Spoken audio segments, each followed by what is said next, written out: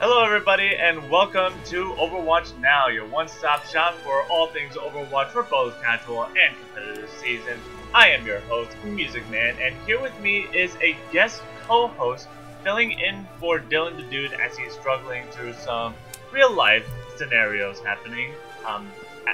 Talk to him more if you're curious as to what is going on, but I can tell you right now it's not making him happy. So here with me instead is the double A12, but I call him Aaron. Hi, how's everyone doing? Doing alright. How are you doing, by the way? Good. Just got off work. Just relaxing. Awesome.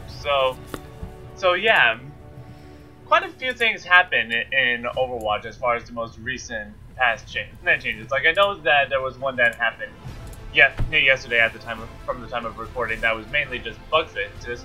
But on Tuesday, we got a pretty hefty patch coming into Overwatch. Who got introduced into the game? That would be Echo, the new DPS. You say that with such a depression. I'm not gonna get into that. I think everyone has the same opinion here. Well, in case you missed the patch notes, Echo is a new DPS hero. Very interesting hero. If you don't know the full details, episode 1, Dylan and I talk about a lot of the things that Echo has, like how she can shoot basically from her fingertips in a triangular fashion. She has a beam, sticky bombs, all that fun stuff. And yeah, have you gotten any chance to play with her at all? I haven't had a chance to play with her. I played a few games against her.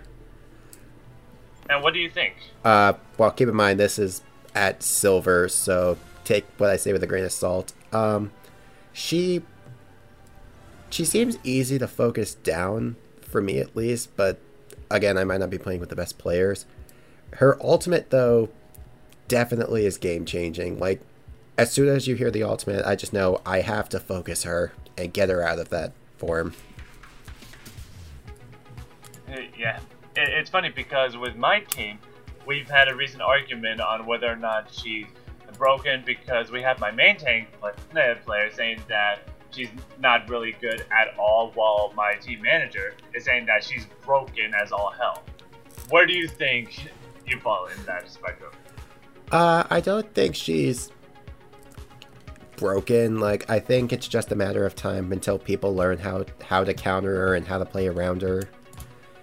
She's gonna be good the first couple weeks, but I think people will eventually adapt.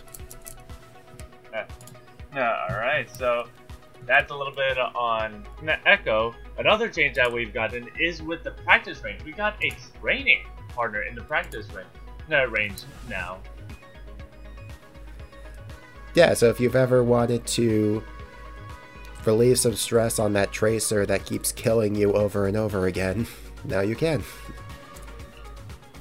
Or maybe just practice, the flashbang headshot technique as McCree. That also works. But the training partner does have every hero in the game available as of now. We know that there's going to be at least 5 new heroes coming out soon that are already in alpha testing. So, really looking forward to seeing what comes next after Echo, assuming that Overwatch 2 doesn't drop. Yeah. Same here. But, anyways, moving on now, there is also a hero update with Tracer herself. Speaking of which, according to the patch notes, there's an improved accuracy with the blink mechanic. That, according to the patch notes, it says that it improves the accuracy of Tracer's blink movement, such that Tracer will most likely end up where the crosshair is pointing. I think that means that they're just doing things to make Tracer more consistent. Yeah, I mean, I don't have the most experience with Tracer.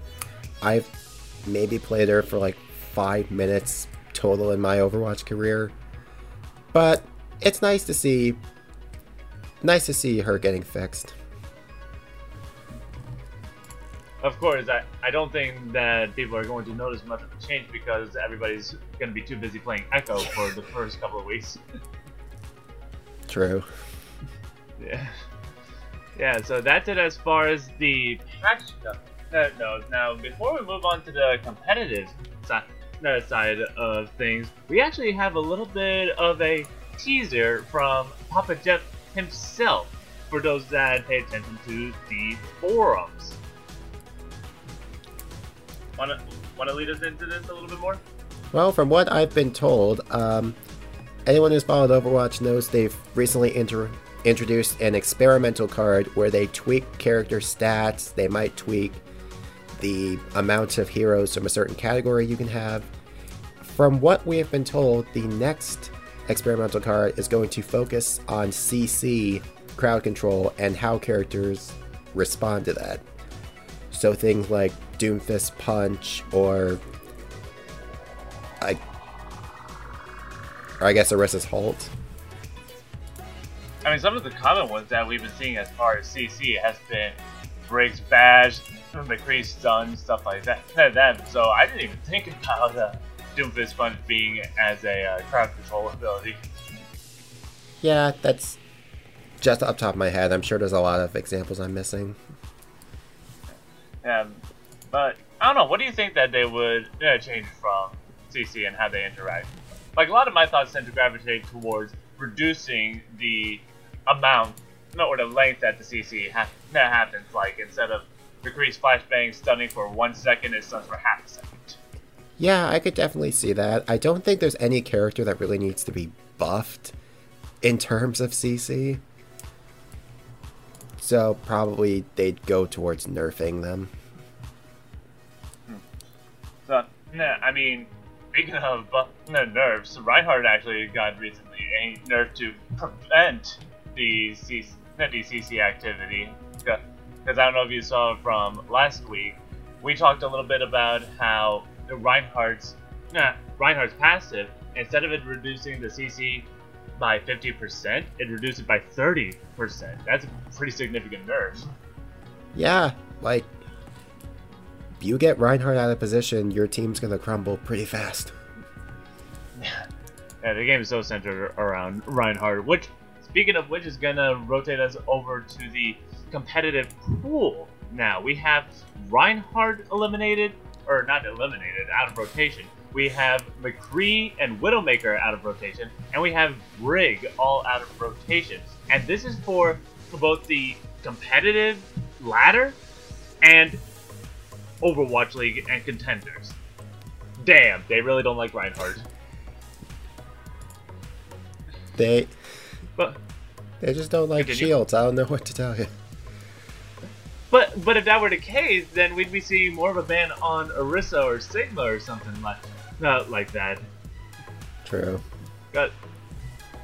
But yeah, another thing that a lot of people are saying is that they also really like Pharah because of the ban on McCree and Widowmaker. And I'm just like, you have Ashe, you have Soldier, you have Bastion, you have other counters to Pharah. Yeah, it's not like that one week where they banned like Soldier and Widow and McCree, and Pharah was just uncontested. Well, I mean, there was some contention. We did have Ashe seen in that mix for that week. Yeah, but who plays Ashe? More people now, apparently, because of what they decided to do as far as the changes. The real question is, who plays Bastion, really? But yeah, this, however, for the hero pool, the only thing that's different is that this is the first unified hero pool that we've seen for competitive Overwatch. But the last time that we saw McCree, Ryan, and Widow all banned was actually in OWL, like second week that this pool was implemented. Which, I don't know, it wasn't the second week, was it? It was the first week. I won't know for sure. Okay, well, what do you think we'll be seeing more with these hero pools? Just them trying to force people to experiment, forcing them to try different comps than what they're used to and try to play heroes that they're not used to. So, like, what compositions are you expected to see? Because so far, I've been seeing a quite significant amount of Orisa Sigma. I've also seen Sigma Ball at some point. Is there anything that strikes you as odd in your competitive experience? I have been seeing a lot more Sigma, and I've been playing a lot more Sigma, and I've grown to like the hero, but other than that, I don't see anything too off. So Sigma... I'm in silver, and nothing is unusual. While at the same time, everything is unusual. I've been there, trust me. So, yeah, it sounds like Sigma players better hold on to your hats, because he might be on the chopping block next week, depending on what pros play and what high-tier ladder players play. That's a shame.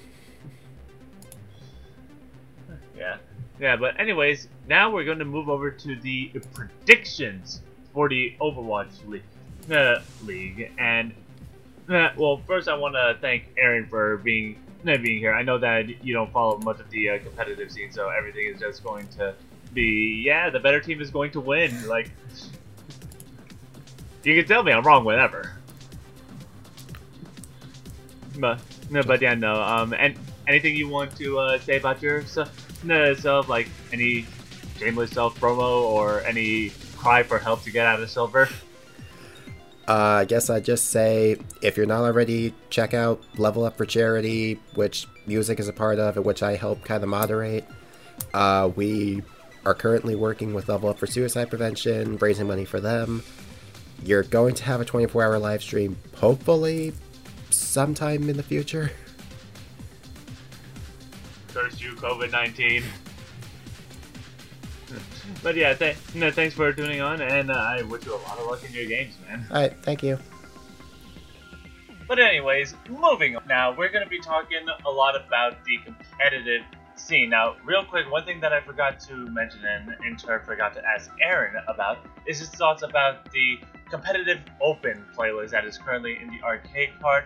That is completely my bad, but in case you missed it, so similar to how we have the regular competitive card, we have in the arcade a competitive open card, which basically means if you want to run GOATs, provided that the heroes that are needed in GOATs are not in the hero pool, meaning that they're in rotation, then you can run GOATs. There's no roll queue, no limit to how many rolls there are.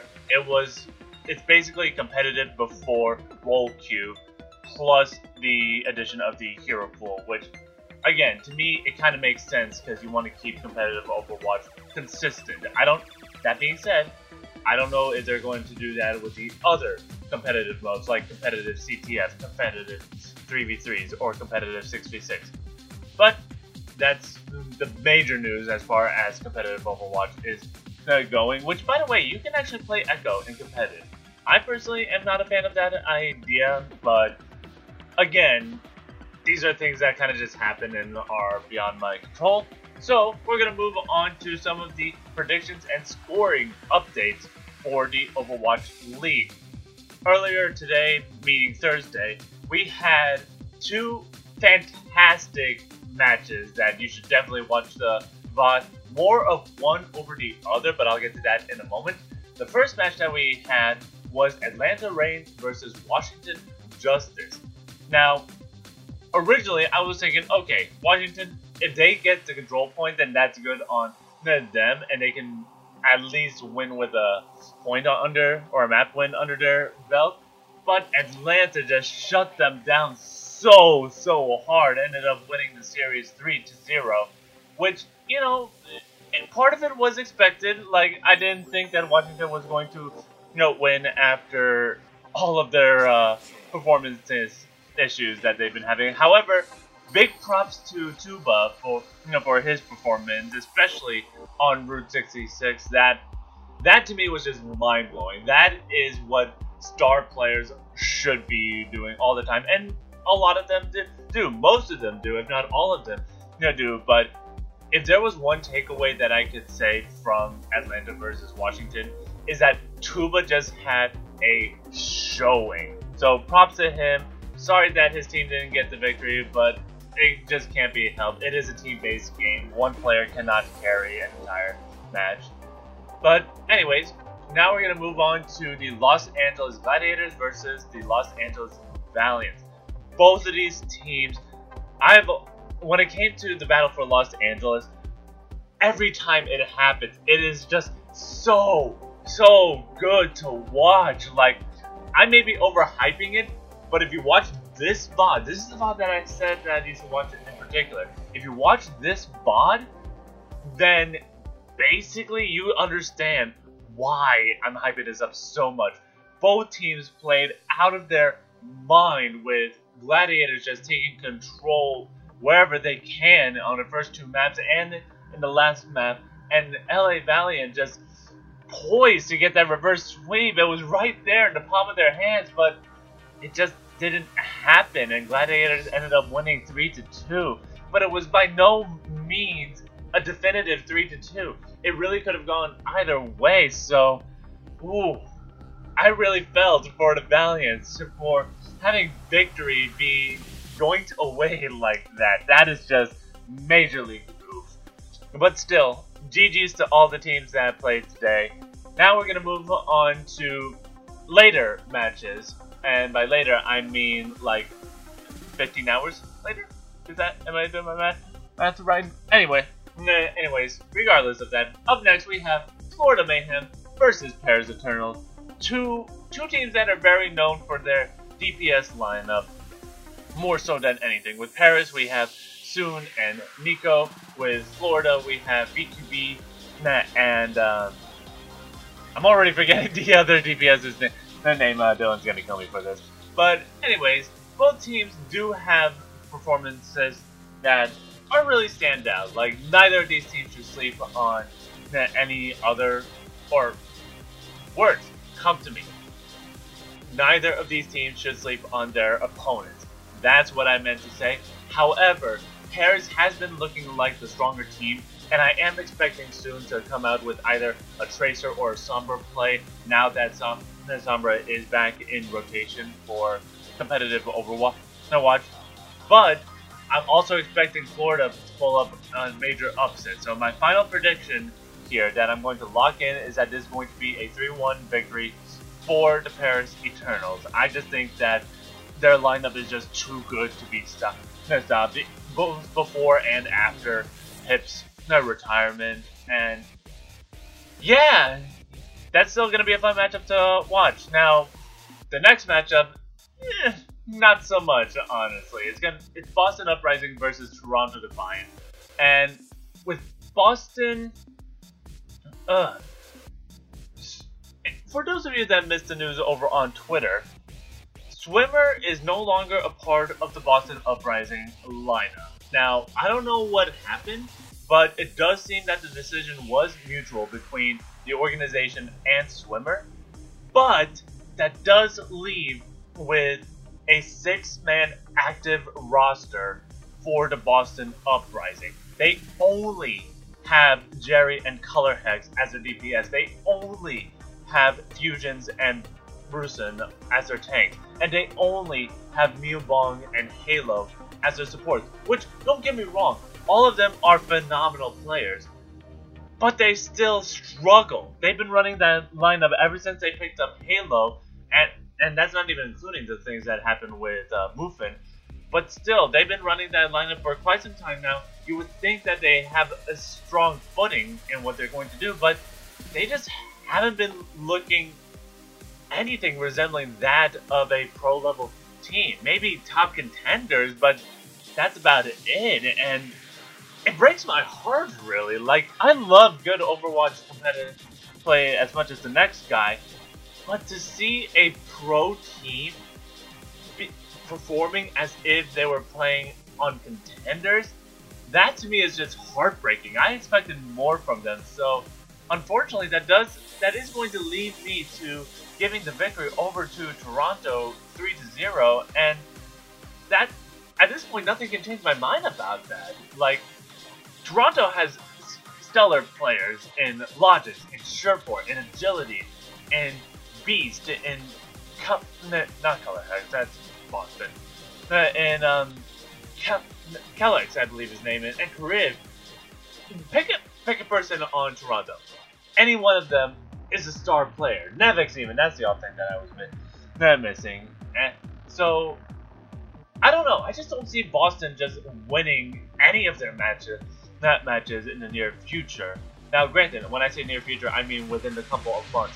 Things could happen between now and then, and even afterwards. Maybe Boston will pick up whatever it is that they're missing, but for now, I just don't see that happening, so I'm going to give this victory over to Toronto, which moves us right along to Dallas Fuel versus San Francisco Shock. Both of them have been seeing a bit of a trend. Dallas Fuel has been going upwards, San Francisco Shock has been going downward. Both of these teams, however, are really, really strong teams in their lineups and in their capabilities as well. However, I do think that Dallas is going to win this. It's not going to be an easy win, mind you, but I do think that it's going to go to Dallas 3-2 for one reason. I know that Smurf, as of right now, has the better Orisa statistics, but I do believe that Gansu's Orisa is just as strong. So, it really comes down to how both of them play Orisa and what their relationship is with their off team. For Dallas, it's most likely Note. For San Fran, it's most likely Choyobin. I say most likely because there have been times where I've said that they're going to play these players and that hasn't happened. So I'm trying to cover my grounds there. So I think whoever has the better tank lineup will win this in 3-2 fashion, and I think that the current tank lineup that is the better of the two is with the Dallas Fuel. Now, that gets rid of all of our afternoon matches, so we move over to the AM matches. Starting at 4 o'clock in the morning Eastern Standard Time, we have the Chengdu Hunters versus the Guangzhou Charge. Chengdu, if there was any meta that they would have the opportunity to shine on, it would be this. Chengdu has probably one of the better Ball Diva comps I have ever seen in Overwatch League. So as long as they stick to that and focus on basically letting Ameng do ball things, letting Elsa do Diva things, letting Jinmu do Jinmu things, if they can stick with that, then this should at least be a close fight. However, Guangzhou has been looking very, very tough to beat in. They've had stellar performances across all different metas. They're most likely going to run the Double Shield meta, which if they do, they're going to have their work cut out for them. And so, my final prediction, I'm saying that this is going to be a 3-2 in favor of Guangzhou. Now, that being said, I do not think that Chengdu is a bad team. They are amazing at what they do. This is going to be a close match. To me, it's too close to call, but I am going to give the edge over to the Guangzhou Charge, simply because Nero, Happy, and Eileen, all of them look comfortable in whatever it is that they play, and I really think that sense of comfort that they have is going to be better than just any star player that Chengdu has in Jinbu, in Ameng, in Elsa. So I want Chengdu to prove me wrong. I really do. I want them to break their losing streak. I want them to prove me wrong right here, right now. If there was ever a match to do it, it'd be this one. Moving on now, we have the Shanghai Dragons versus the Hangzhou Spark. This to me is going to be a tough one to even watch, really. Like, both these teams have stellar performances over the past few weeks. However, I am going to give the win 3-1 to Shanghai. They just seem like the stronger lineup. Like, as strong as the other Eastern teams are, Shanghai has been topping all of them. Like, I think they only lost once, but then they really haven't lost at all afterwards. Like, yeah, they might have dropped a map or two, but they still came out with the 3-map win victory. So, that's going to be my prediction, 3-1 in favor of Hangzhou.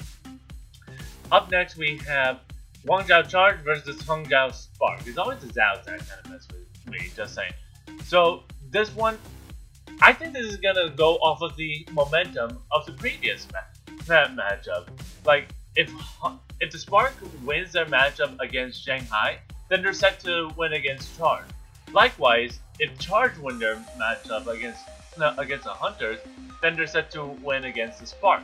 However, if we're going strictly off of momentum base, then a Hangzhou win over Shanghai would mean a Hangzhou win over the Charge.